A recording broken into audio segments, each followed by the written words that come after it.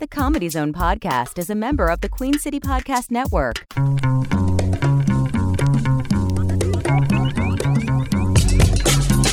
From Charlotte, North Carolina, this is the Comedy Zone podcast.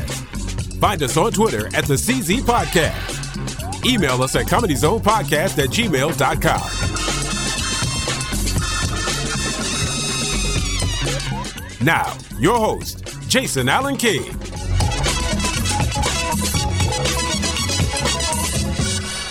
Welcome to the Comedy Zone podcast for the week of February 3rd, 2022. It's important to note that because it's another year. I don't know what I'm saying already, guys. I am your host, Jason Allen King. Thanks for tuning in.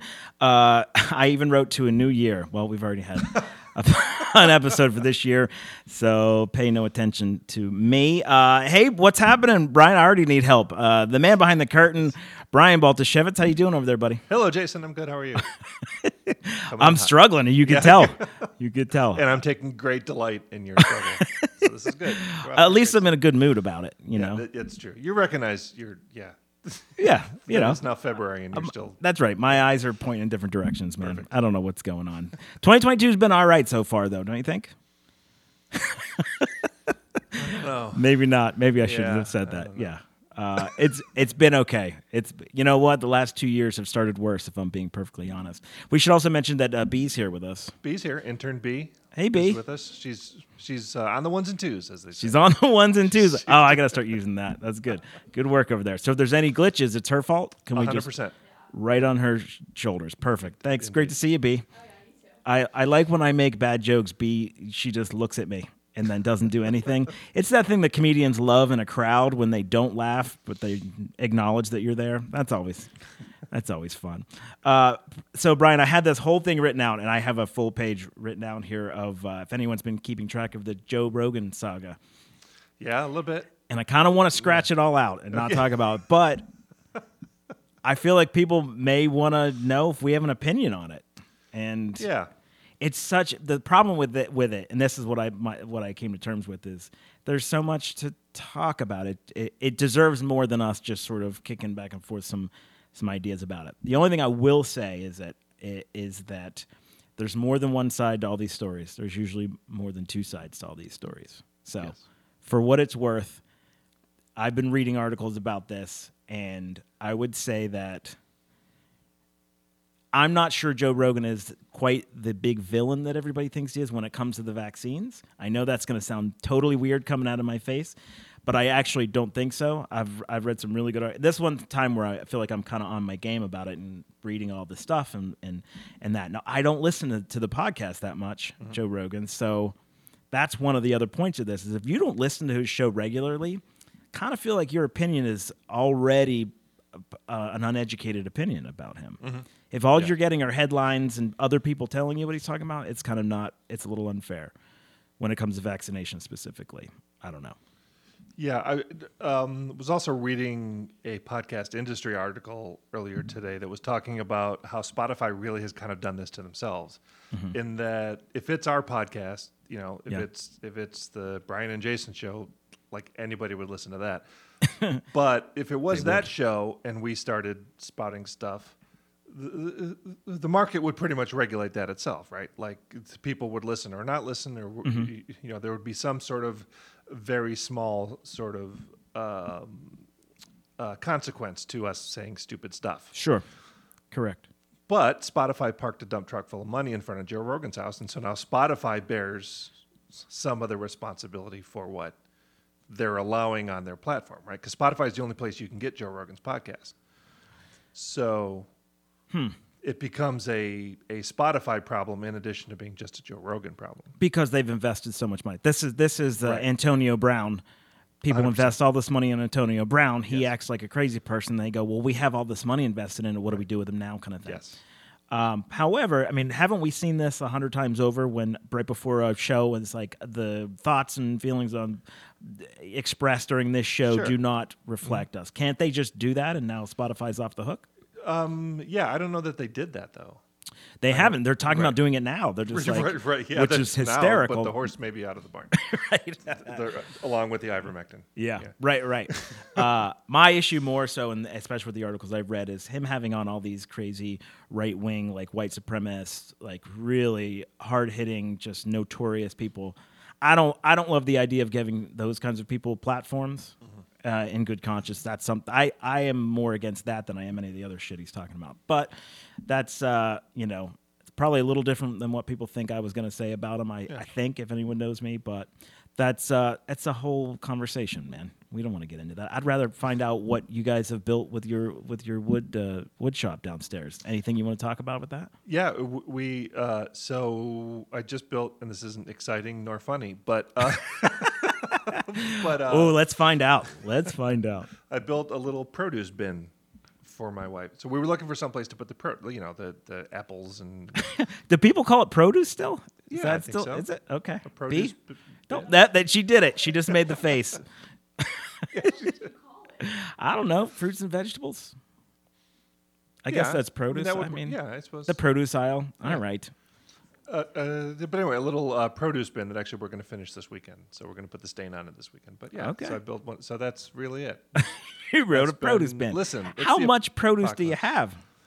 A surprising amount of produce. Okay. Yeah, for just the two of us. It's Can you describe the bin? Like, is it a? Yeah, so it's a little three compartment sort of bin. Okay. It's made out of wood, as you might have guessed, and it kind of the back part is taller than the bottom part, so it kind of slopes downward. It's going to be cool. All right. Yeah. And it'll live on your countertop in the kitchen. It'll live on the kitchen countertop. We got a perfect place for it. Yep. So you know which vegetables belong outside of the refrigeration, which ones belong in refrigeration. Apples and onions and the occasional banana. The occasional banana. It's not a staple? You don't have a staple banana? No, I'm not a huge fan of the banana. Really? Yeah. Oh man, is it tubular shaped vegetables and fruits that you don't like? Yeah, I think that's pretty much. That's it. what it it's is. my own hang-ups about tubular shaped anything. Thou doth protest too much. Listen, now that we got everybody asleep, let's wake them up with our guests. What do you think? I think that's a great idea. You know what? I do have another 12 minutes on the produce bin. If you yes, if you want, he'll sell those to you. So if you guys want some produce. I think it's Comedy Zone at Comedy Zone Podcast. Yeah, let's go with that. Yeah, let's go with that. All right. Well, without further ado, moving on, we will introduce our special guest for today. We'll have to wake him up as well. This is a very, very funny comedian and an excellent comedy producer. We've worked together on stage, off stage. He's a stand-up guy, and he has a bulletproof reputation. For everyone listening out there, work with this guy. Work with him, work for him. If you're a comedy venue, this is the guy. Or if you're any kind of venue that has any entertainment, call this guy. He will not let you down. The Charleston Comedy Festival is coming up soon. He's going to be running a festival showcase for that. Ladies and gentlemen, please welcome Keith Dee.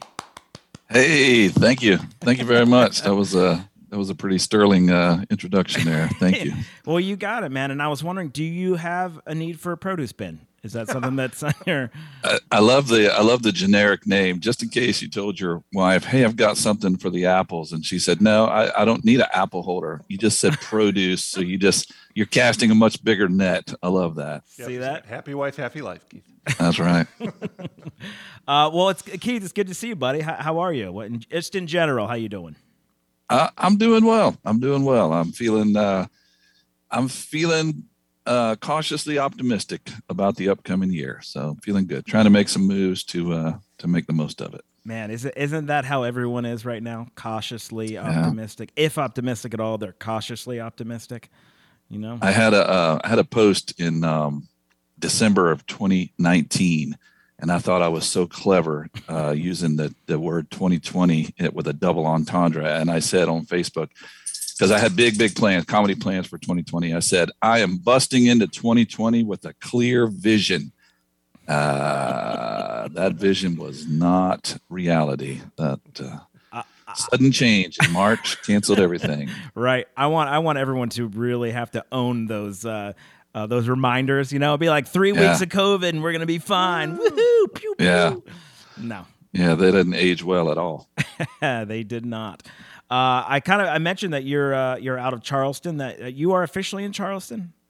Well, that's a good question. I like to tell people I'm from Charleston, South Carolina, because that's a cool place to be from. But I'm not actually from Charleston. I'm from a little town just outside of Charleston called Monk's Corner, South Carolina. It's not the same thing. I went out for lunch today. No, Charleston has this very it's Charleston's way bougie. Historic and bougie. Yeah, that's right. Monk's Corner doesn't have the same ring to it. No, I saw two grown men in work clothes riding on the same moped. The guy in the back was holding a Bluetooth speaker for the driver to listen to. I think that's on the Monk's Corner flag, I think. Isn't it? That's the picture. That's right. Yeah, my little country town. I love it, though. So it's about 45 minutes from downtown Charleston. Okay, and well, I've been there. I've actually performed on a show with you there, and I have to back you up. It was a cool place. I like the people. They treated me very well down there. So what's up, Monk's Corner?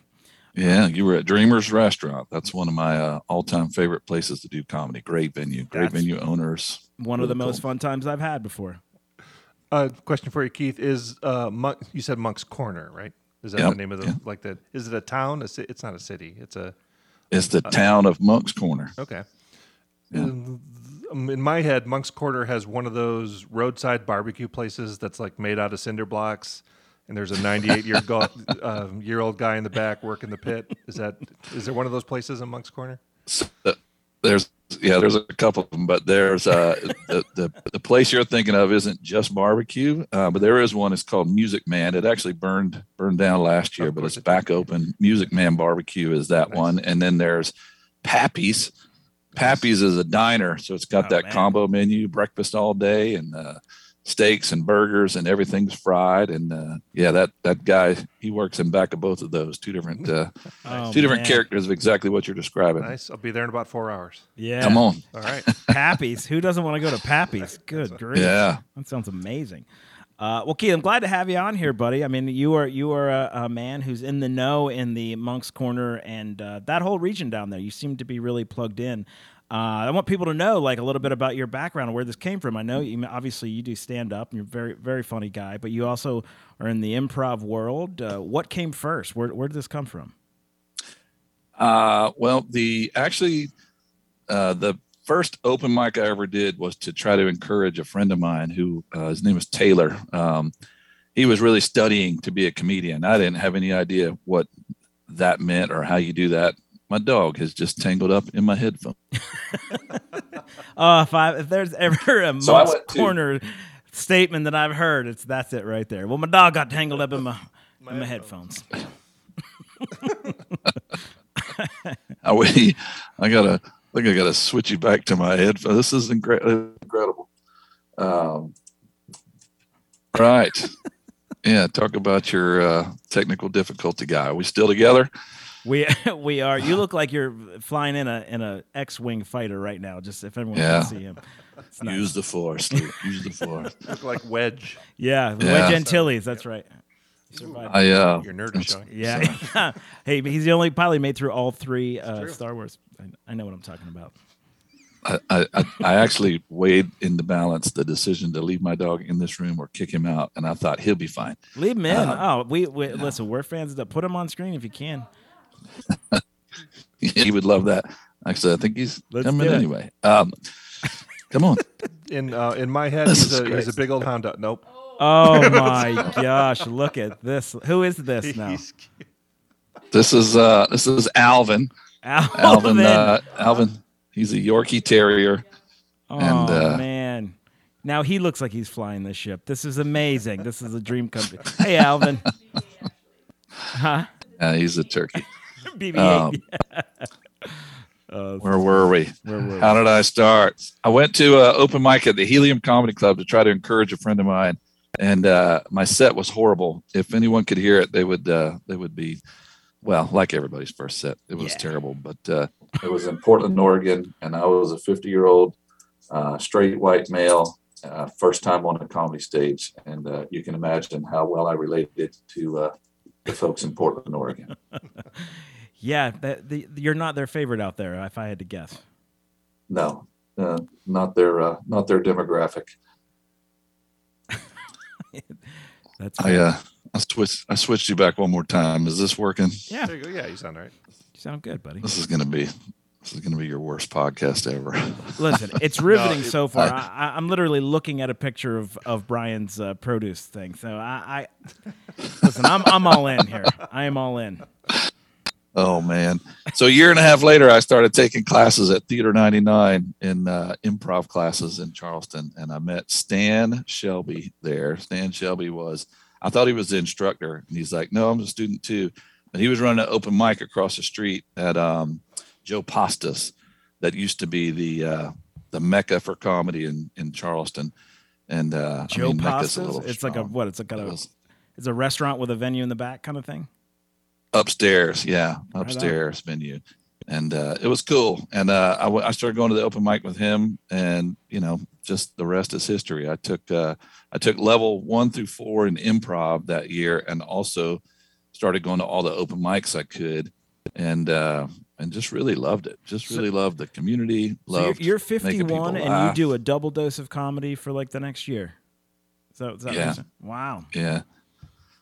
That's that's a lot. I mean, listen, I know it's we'll call it amateur just because that's where we all start, right? But that's a lot of comedy. That's a bit of a lifestyle change, I have to assume. Because my lifestyle changed when I started doing comedy, and I was only doing stand up. Doing both, I imagine, was a big hit. Yeah, it was a big hit, but it wasn't a big hit with my wife. It was a bit much. Yeah. So well, you didn't say ex-wife, so that's good. That's right. I had to start thinking about how I could do this, because the road comic probably wasn't going to happen for me. But married man, you don't get to just all of a sudden tell your wife of 26 years that you're going to hit the road and be a comedian. Mm-hmm. So I tried to start thinking about how I could do comedy and stay in town and do it as much as I wanted, and that's when I started producing shows. Well, listen, so we have a lot, I like to think anyway, a lot of comedians who comment and we provide good information, I think, a lot of times in the show. And you, I think, are tapping into something that comes up every once in a while. And that is, different aspirations within comedy, right? Not, like you said, you weren't able to travel the road. And that didn't mean you could have got burned out or whatever it was. So you solved the problem for yourself by starting to develop these shows. Yeah. Yeah, absolutely. And it wasn't, I don't blame my wife for not letting me travel. It wasn't appealing to me. And I had a full-time job that, we all know how much comedians make in their first 5 years. And so it wasn't going to replace my job. So it was really kind of, how can I do this and be home at, 11 o'clock at night in my own bed and still, make money and entertain people, have a good time. So that's why I started asking myself how to do that. Started an open mic and a show, and I hate running open mics. They're terrible to run, but had a great show. People I think would listen to podcasts like this. Everyone shits on open mics. Everyone says you should never go do them. They're soul crushing. Now I got people say that they hate doing. Why do open mics exist? Why are they even? Yeah. Nobody. The audience doesn't want to be there. No. It's this. That is a great question. It's like, why do warts exist? Nobody wants them. They're not. Like, why do these things exist? But we all had to do them at some point, right? Yeah. And I actually started what I thought was a great one. It was a Friday night. I had a crowd. I usually had about 40 audience members at the beginning. And then about 8 comics in, we would lose all 40 of them. And it would just be a nightmare. I got to where I hated it. I tried to be creative. I tried to make it a booked mic. I tried to play games. I tried to put writing exercises in. But it just sucked this life right out of me. I hated it. Yeah, that they will do that, and all sort of joking aside, that's exactly what happens. And maybe this is the reason. This is the flame that brings them on. And I'm going to sound like such an asshole right now. This is the flame that's going to bring all of them off those open micers to those rooms, and that's where they stay. Because I'm shitting on open mics, but I do understand the necessity of them. But also, I do think it keeps some people there and out of other rooms. That is some cynical shit. I'm hearing it. Well, I know, but I'm still saying it. But you know what? It's I just sort of realized this over the last 2 years. not all comedians really aspire for anything more than the open mic or the local Mexican restaurant backroom showcase. And they really just are having fun, hanging with their friends, telling stupid jokes that, sometimes are inside jokes that no audience would ever get. Sure. But it's their recreation. It's their fun. It's not even a hobby. It's their hangout, and they're cool just being right there. You feel like sometimes you want to tell them, how to fix their set, how to have better writing discipline, and how to do more. And they're like, dude, I don't even care. This is cool with me. I'm happy right here on Monday night, getting drunk, laughing with my friends, telling stupid jokes, getting 4 minutes on the stage, high-fiving, and going out and smoking pot in the parking lot. There you go. No, you called it. It's almost hard to criticize that, but I can do it. But no, good. Hey, you know what? You're right. Good for them. If that's your social world, then I agree. My only sort of thing I will say that is, then stay there. Don't get in the way of other people and other things that people are doing. That would be my only sort of caveat to. Yeah, I agree. It's a social thing for a lot of people, and good for them. I want everyone to be happy. Just get out of my way. I know it might be shitty, but that's sort of my thing. So now, how many rooms do you have right now? How many, like, you went from doing these open mics into creating these rooms? How many do you have? Right now, I have 2 rooms that I'm doing. I just left one that my third one that was in Park Circle. That was a every other weekend show, and that was a good room, but we're not doing shows there anymore. But so I've got the one in Monk's Corner, which is Dreamer's Restaurant, and that's a Monday. And we actually have a T-shirt because it sells out every show, and it's every 2 weeks. We have a T-shirt that the owners put together that says, it's Monday in Monk's Corner at a bowling alley, and you have arrived. But that's the hot show, that sells out, and it is a flame hot crowd. I have trained them how to be a good audience, and they are grateful for it. They know it's going to be a good show, and I probably get 60 to 70% regulars every show.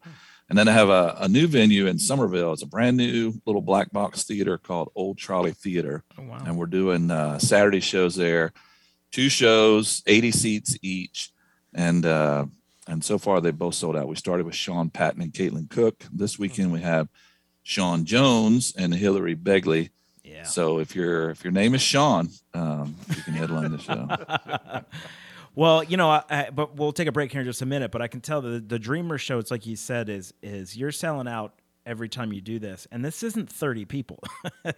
I mean, I don't know what the number, but that is a jammed packed crowd. Like it is, and they're thrilled to be there. Nothing's off limits. Like you could be filthy, you could be, and not that I am, like, but it's like it's just they're hot for comedy. They don't care. They want a good time. They really are. It doesn't, if you look at it, I mean, everything about every comedian tells me, I drove up, I'm like, oh my God, where am I at? In Monk's Corner Bowling Alley. And you walk in and it's mostly a senior crowd of pretty older folks. And right up front is my friends, the Wallenbackers. They're all 65 and up, and they've not missed a show. And I have to tell every comedian, I'm like, dude, don't be afraid. This is not Bible class. Go in there and do your stuff. They're here for you. They've been to every show. They know what they're getting into. Trust it. Go on. I sell close to 80 tickets, and then the owner's table has 8 people every time. So it's awesome. It's 85, 90 people every show. Yeah. So you have two rooms that are about 80 seats each. 80 plus. Yeah. That's fantastic, man. And I know how hard that is. And when we come, we're gonna take a quick break. When we come back, I want to know, like, are you wanting to do more rooms? And what do you tell a venue that wants to get into producing comedy shows at their place? So we'll do that when we come back. If you guys want to know more about Keith, book him or get his him to produce shows at your venue, go to goodlaughscomedy.com. Or KeithDeeComedy.com. You can find a schedule of shows, comedy clips, pictures, information about Keith. Also, don't forget, this week at the Comedy Zone tonight is Funny on the Fly, which is a fantastic show. Don't miss that, which is the brainchild of one Brian Baltashevitz. And this weekend, Adele Givens will be headlining Friday through Sunday, so don't miss that. As always, CLTComedyZone.com for a full schedule, and we'll be right back.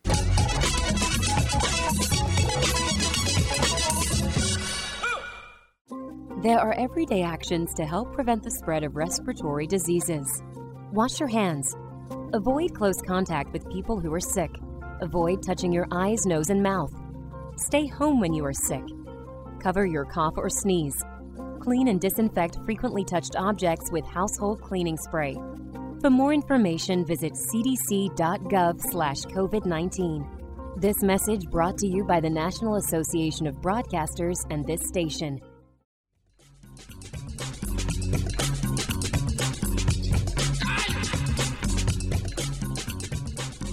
Welcome back, everyone, to the Comedy Zone podcast. We're having a great time talking with Keith Dee about his stand-up and producing comedy shows. And when we were sort of went to break there, I wanted to know if you had other venues that you wanted to bring your comedy brand to. And also, I think it's important to preface this by saying not just comedy clubs produce comedy, obviously. And I think that those venues are as important as comedy clubs because we just want to get to live rooms. We want to get to perform live comedy, and those are important for a lot of us who don't get into every comedy club. So give us your thoughts on that. What do you tell venues, for them to be successful? How do you approach them?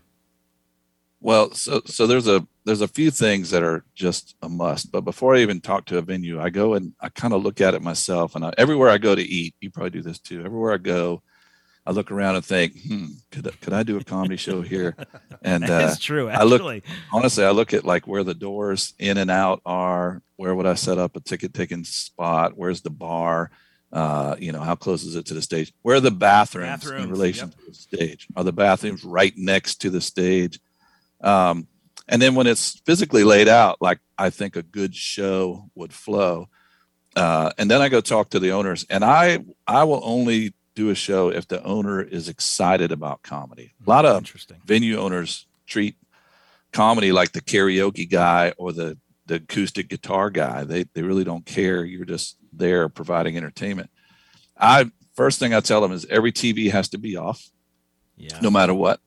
Every chair, and as we're talking about this, I do want to jump in because these are things that I think the average person just don't pay attention to, or they think that's common sense because it's not. Turning the TVs off is huge. Oh yeah, ridiculous absolutely. To say it out loud. But go on, sorry. No, I mean you're absolutely right, and I see a lot of first-time bookers and young people that are just trying to get stage time are actually just so grateful that a venue will let them do comedy that they just tolerate whatever. I've seen pictures of some of my favorite comedians standing underneath a 55-inch flat screen that's got a football game on it while they have a mic in their hand. And it's not a show. I'm only doing comedy if it's a show. I'm only producing comedy if it's a show. So the other part of that is everyone in the room has to be there for comedy. A lot of venue owners don't want to charge their regulars, and they want to make sure their regulars, are catered to. And that's fine, but you got to make sure that your regulars are there for comedy. Because if your regulars are there to talk or play pool or watch the game, then there's no reason for you to do comedy. Hire an acoustic guitar player and, let them do background noise. Comedy's not background noise. It's the show. Yeah. So, and so far, all the venue owners I've worked with have felt the same way and have subscribed to that. But I've been to a lot of shows, and you have too, where that is not the case. Absolutely. And again, some of this stuff does sound like it would be common sense, but hearing you say that, because obviously you've talked to more of these owners than I certainly have. I know because of what my day job is, how difficult it is to produce these shows. So good for you for having this sort of checklist of things that need to be done. And as a comedian, I mean, you're a comedian as well. I'm grateful that these are the things. So anyone who wants to produce a show, anyone who owns a venue, I mean, your pedigree of success for the different shows that you've done speaks for itself. So these are numbers, 1, 2, and 3. That's what I'm hearing.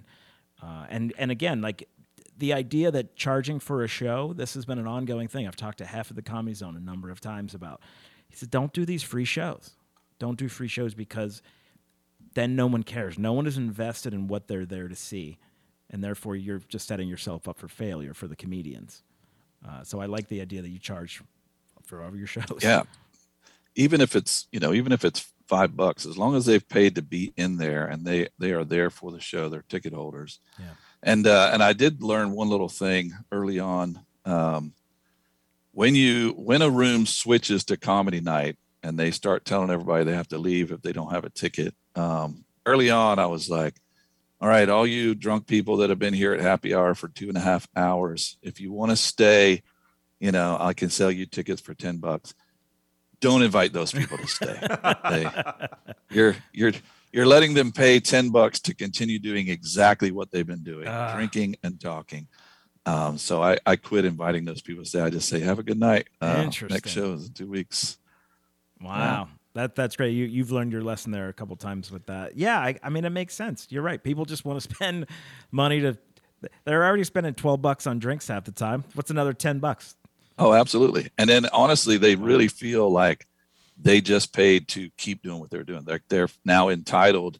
And I've had them show me their wristband and be like, dude, I paid to be in here. I'm like, okay, I learned a lesson there. I'm not doing that. And here's the thing. This is the bottom line for me. You said it about my show. My audiences say it too. If it's a great show, comedians tell other comedians about it. They want to come do the show, and audiences come back. And for the venue owner, that's exactly what you want, because I can sell out a show. Or I can make it a miserable show, and you're going to get the same 22 stragglers that come into your bar all the time. But you want to introduce new people to your venue. You want people to have a good time, come back, and you want a great show. Then do the basics that make it a great show. And I will not, I will not do a show that I don't feel like can be great. Yeah. Do you ever show the owners kind of metrics after you're doing shows, or is it just a pretty simple conversation as far as, listen, I'm selling out each week. Here's how much tickets are. Here's how much you're selling, alcohol, blah, blah, blah. So I typically do two things. Number one, I send them to my Eventbrite ticket page, and I tell them to click on past events and look at the shows that I've done. But what I always do is invite them to a show. So this place I'm doing now at Old Trolley Theater in Somerville, I told that guy, hey, I got a show coming up at Dreamers in Moncks Corner on this date. Come see the show. Come see what I'm talking about, and you'll see the difference. And so I've got a theater in West Ashley. I invited them to my place in Park Circle to watch a show.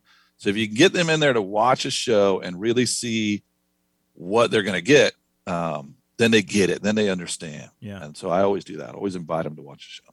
Any kind of venue that you just don't go for? Any venues outside of, the owner not being enthusiastic? Is there I don't know, corner dive bar or something? I don't know. I don't mind a dive bar. I always look at the physical layout. I don't want a bad seat in the house. I want either like a section or a room, or I kind of like a rectangle or a square, where I don't like L-shaped rooms. I don't like a huge bar that takes over most of the showroom. So it's more of a physical layout for me. Yeah. I don't want rooms that are too close to a room I'm already doing. But in terms of like demographics or any of that kind of stuff, I don't care. I can do a show anywhere, but it's just about venue owners that want comedy, that are excited about it, will subscribe to the things we talked about. And then, physically it's good. Like if a parking lot, if they're in one of those places where they got 6 cars, spots because they're sharing parking lot or whatever, I can't flip 2 rooms of 80 people. So I'm looking at the physical logistics a lot. Interesting. That's kind of, again, all very smart. Do your shows normally run a 3-man show, or do you do kind of showcase shows, which is, 5, 6, 7 comics? I mean, where do you lean? Yeah, vast majority of my shows are traditional opener, feature, headliner. And I usually build a show around the headliner, whoever that is. I've done a couple showcases, not usually my thing. The Charleston Comedy Festival, now that's a different story. That's going to be Friday and Saturday night, the Charleston Comedy Showcase. So in that case, our goal is to introduce all the Charleston comedians to the community. So they're all getting 7-minute sets, and I'll host and I'll bring them up, and they'll do their best. And then I got some documentation that'll tell them all about who they are and where they can find them. So it's kind of like a buffet. But typically, I like a traditional opener, feature, headliner type show. And I've always liked that you, and this, let me get to the point, I guess, is that I like that you're on your shows. That to me allows you, well, first of all, you're a funny comic, and it allows you to control your show. And it's sort of like a Keith Dee Presents sort of a thing, which I've always appreciated when someone takes ownership of that show. And the comics you bring in are usually people that you've worked with or admire. Do you go a certain place looking for these folks? Usually now I've got a network of comedians that I've worked with that I get a lot of people that ask me if they can do my show. I've never heard of them. So then I go on Facebook and see who our mutual friends are. But I'll ask around, I'll ask other comedians, and I've got comedians that I really trust that'll tell me, yeah, that's a great show, or, might be too this or that for your audience. I don't know if he's a closer, blah, blah, blah. Yeah. I look at the videos. But I honestly anymore, and at the risk of sounding arrogant, I don't have to go look for comedians because I'm just overwhelmed with comedians that want to come do a show. Everybody's coming out of COVID. Nobody's booked. Everybody sees their friend getting booked at my show, and so they want to come do my show.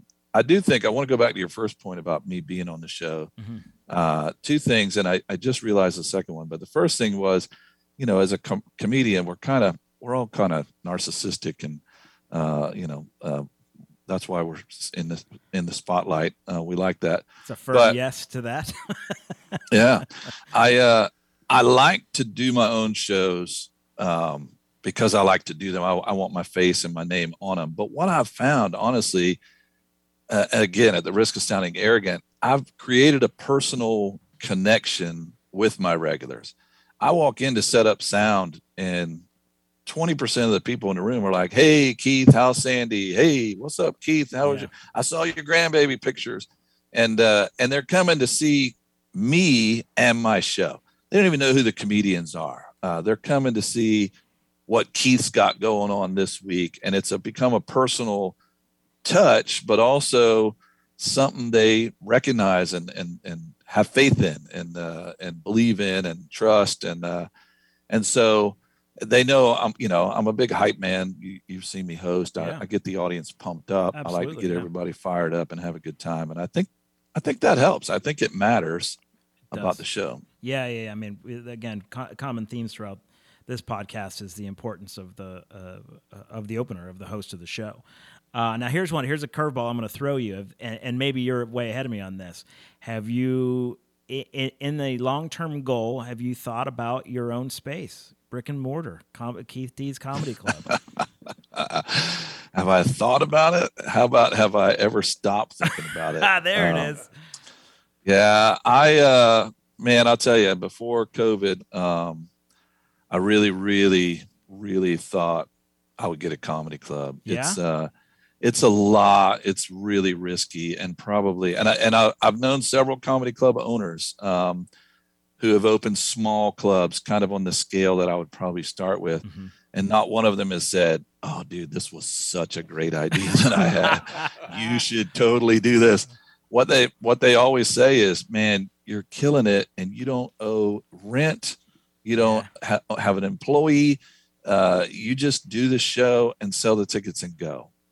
But there is a consistency that I lack, that I missed. It makes it harder to market, harder to kind of just be on a billboard. Mm-hmm. There's comedy here all the time. So COVID kind of shook me a little bit. I'm glad that I didn't pull the trigger and then, have freaking doors closed for 2 years. But I'll tell you this, if I win the lottery, I'm going to open a big old comedy club. Yeah, there you go. But it probably won't be this year. Yeah, I was gonna say we're gonna that'll be a sidebar. We'll talk more about that, because I find that to be an exciting thing, that the individual comedy club owner, from what I understand, is not there's very few around, and I know a lot of comics who are disappointed in that. So, Yeah.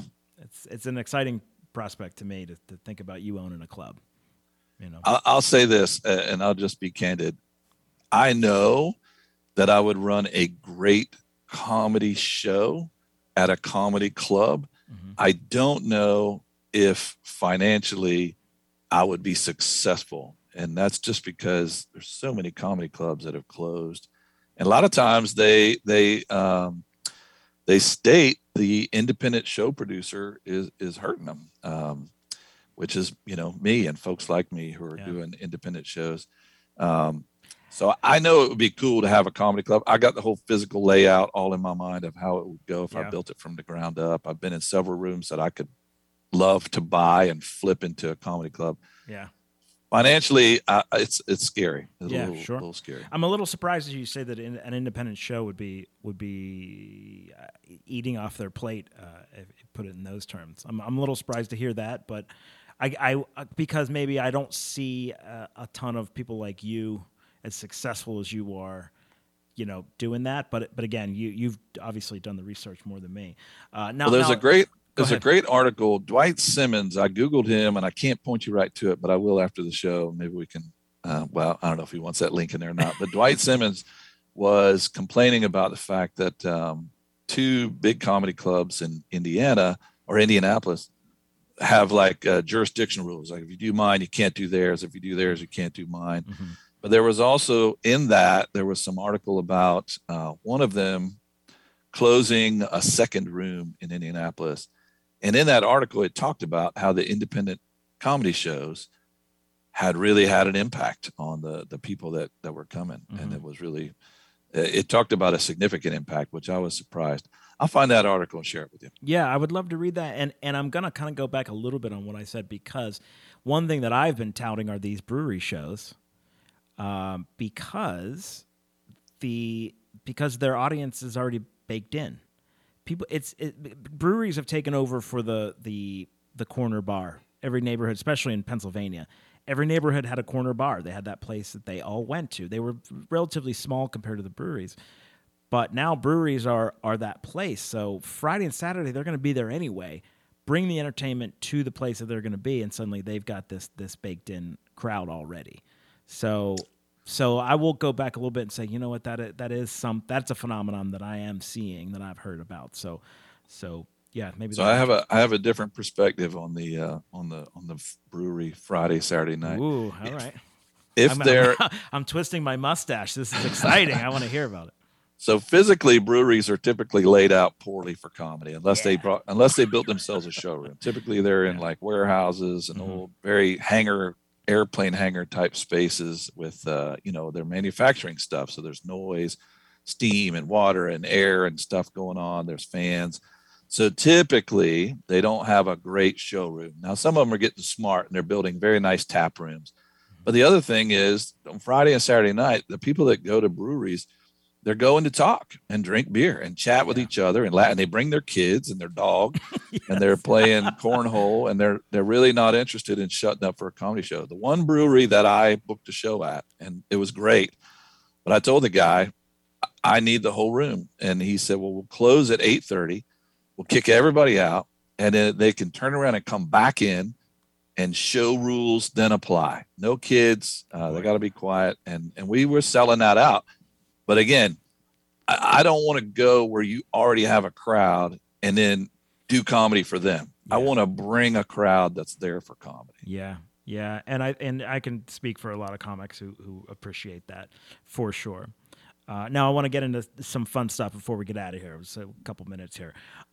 What are your pet peeves of as a showrunner and as a comic? What are those things that just annoy the shit out of you, whether it's serious or just a pain in your neck, that either comics do or that you experience on the business side?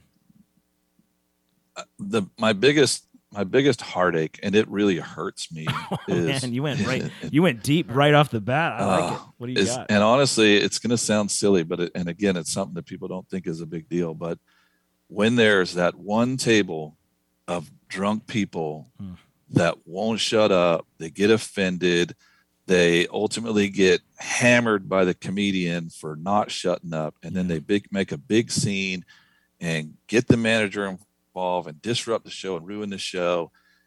It just breaks my heart, because in my mind, we are a happiness manufacturing facility, and you just blew the engine, and it just hurts me. It hurts me so bad, way more than it does the comedian or the other audience members. But I hate that. Hate it. I think it's because what could have been. That is the thing that a lot of people are like, because I'll go to the Comedy Zone and I'll listen to somebody do 5 shows, and that third show or fourth show, someone will go make a stink, and the audience will be real chatty, and I'm like, y'all don't understand that this show's amazing. I've seen them all so far, and you're messing it up. You're messing up this beautiful show with your bullshit. Yeah, that energy exchange is so important. And then just in terms of other shows, the reason I started doing my own show is because of comedians or new bookers that would just book shows with horrible sound quality, horrible equipment, garbage, TV's on, that kind of stuff drives me nuts. But that's old stuff. And I'll support that, because this is one of the things that really bothers Hef. And I feel like I'm always putting words in Hef's mouth, but he's told me these things. So Hef, let me know if I'm out of bounds on any of this stuff. But one of the things he had an issue with on some of these shows is if people go and see music at a corner bar or something, and whoever the performer is eats shit and they're terrible, people don't then stop going to see music. But if they go to a comedy show and they eat shit, or someone's gross and it's just a terrible show, that will affect those people whether or not they go see comedy more. Oh yeah. So for sure. That's something that's always stuck with me. It's like, no, every show's got to be good, because there's more on the line. The stakes are a little higher for these other shows. Yeah, absolutely agree. I just started a private gig that the last guy before me was so bad that the lady was afraid to try comedy again. Yeah. And a friend of hers had said, you should give Keith's show a try. And we want him back, but she thought all comedy sucked all the time. Yeah. Yeah, it's tough. That's tough stuff. Well, so we're going to get out of here. What can people, where can they see you next? Give us, you got your schedule in front of you? What do you got coming up? I know we got the Charleston Festival. I know we want to push that. So the Charleston Comedy Festival, February 25th and 26th. I got Hillary Begley and Sean Jones coming to Old Trolley Theater this Saturday. Great and the show. First show. Great show. Gonna be killer. They're fantastic. First show sold out. The 9 o'clock show has a few tickets, but they will be sold out. Don't come to the door for that one. You need to buy tickets in advance at goodlaughscomedy.com. I'm headlining some private gigs. I'm trying to think of where I'm going. I'm headlining February 17th here in town at a place called Blues Wings. Everything I said I wouldn't do.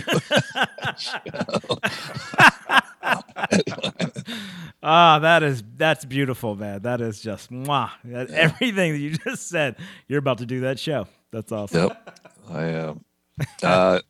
And then Dreamers in Monk's Corner every other Monday, starting next Monday. Well, following next Monday.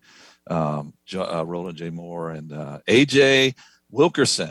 I caught him on the road with some canceled shows, and he's going to feature there. So I'm excited about that. That is fantastic. Keith, thanks for spending time with us here. Again, goodlaughscomedy.com, KeithDeeComedy.com. Oh, tell everybody your socials. How do people find you and harass you online? Well, it's the same thing. Good Laughs Comedy on Facebook, Keith Dee Comedy on Facebook and Instagram and Twitter. And I'd love to talk to you if you're a comedian. Send me a video. Please don't send me a email that says you like to do my show and then ask me if I'd like to see a video. The answer is yes. Send the video with the email. Always send it. Never ever don't send a video unless you've got 5 episodes of Conan that you've been on. Send the video every time. There you go. See that? We're dropping gold nuggets here for you comics out there. Keith, you're great, man. I wish you all success, both in stand-up and all of these shows you're producing, man. And I expect nothing less, man. You're doing a great job, so keep it up. Thank you, Jason and Brian. Thank you guys so much. And B, thank you very much. I appreciate you having me on. Awesome. Brian Baltashevitz, anything else we need to talk about, buddy? I will be at Pappy's in Monk's Corner in about 4 hours. So you can check me out there. Yes. It's 24 hours, so take your time. Nice. I'll meet you there. Tell me when you're close. All right. 2 things for me. If you guys want to see me, I'll be at the Lake Gaston Comedy Zone this Saturday on the 5th. And next week, I'm very excited. I'm going to be opening for Kenny Garcia at Good Nights Comedy Club the 9th through the 12th. And I think it's goodnightscomedy.com is where the tickets are. That's in Raleigh. Hey, you got to get me on that. You got to get me on that Lake Gaston show. I got people in Roanoke Rapids. I'll bring a crowd. All right. All right. Yeah. I know a guy. We'll get you taken care of there. All right, everybody. Well, that's our show for this week. Thanks for listening. Don't forget the Comedy Zone at Del Givens Thursday through Sunday. And I don't know, Jason L. King. Be funny, be safe, and we'll see y'all next week. The Comedy Zone podcast is a production of Comedy Zone Worldwide and is recorded in a bunker just off the Comedy Zone showroom at the Abbott Exchange Music Factory in Charlotte, North Carolina. The executive producers of the Comedy Zone podcast are Brian Heffron and Brian Baltashevitz. Talent Wrangler is Mike Hall. Original music composed and performed by John McKeever.